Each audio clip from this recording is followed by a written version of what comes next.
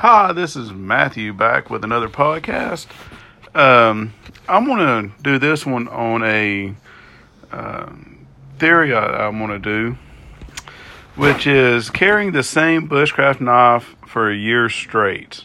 Instead of buying all the new latest and greatest, taking what you already have and picking one and mastering that knife.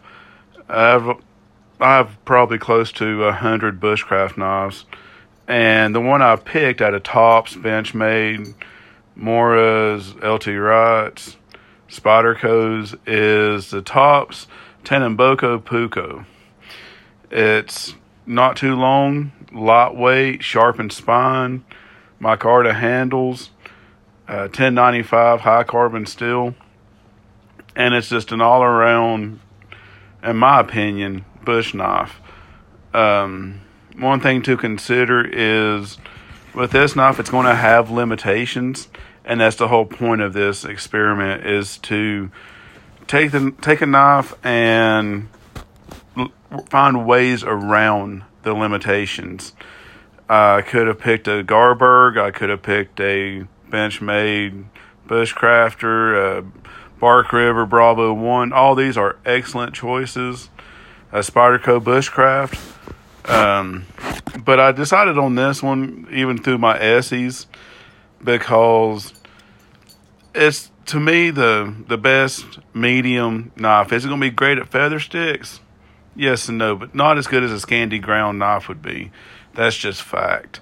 It can work and it will work, but you have to adapt your technique with this style knife. Also, it's not going to have the length that I usually carry. Someone had to find workarounds around that. And that's the whole goal, is to, everyone says the best survival knife, best bushcraft knife is the knife you have on you when you need it. I'm going to put that to a test. This will be my only everyday carry also.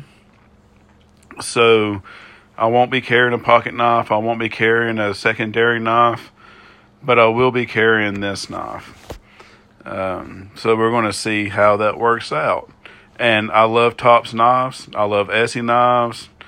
But this one was just, what beat out the Essie 3 RB with this knife is just the handle size for me personally. Like I said, there's nothing against any knife you carry. I'm also, next year, a year from today, I'm going to switch up and carry another knife and master that one. It's all about the skills you have, not the equipment, in my opinion. And I think a lot of times we rely on, buying the latest and greatest instead of, when it comes down to it, how many bushcraft knives do we actually need? Not want, but need.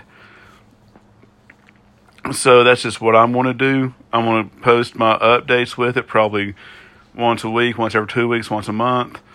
Tell you what I found out about it, what I dislike about it, what I had to find a workaround for, and what I love about it. Come on, our forefathers carried the same knives for years, and they didn't switch out. The reason I picked a fixed blade full tang is because, can you skin a bear with a pocket knife? Yes, you can. Can you find workaround for batoning and everything else? Yes, you can. But I just like having that comfort, that, strength in a knife that I know is not going to break if I'm not a jackass with it.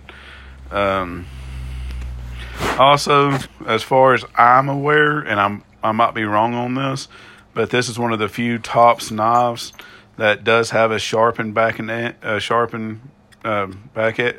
back, and it's also heat treated. But we will see.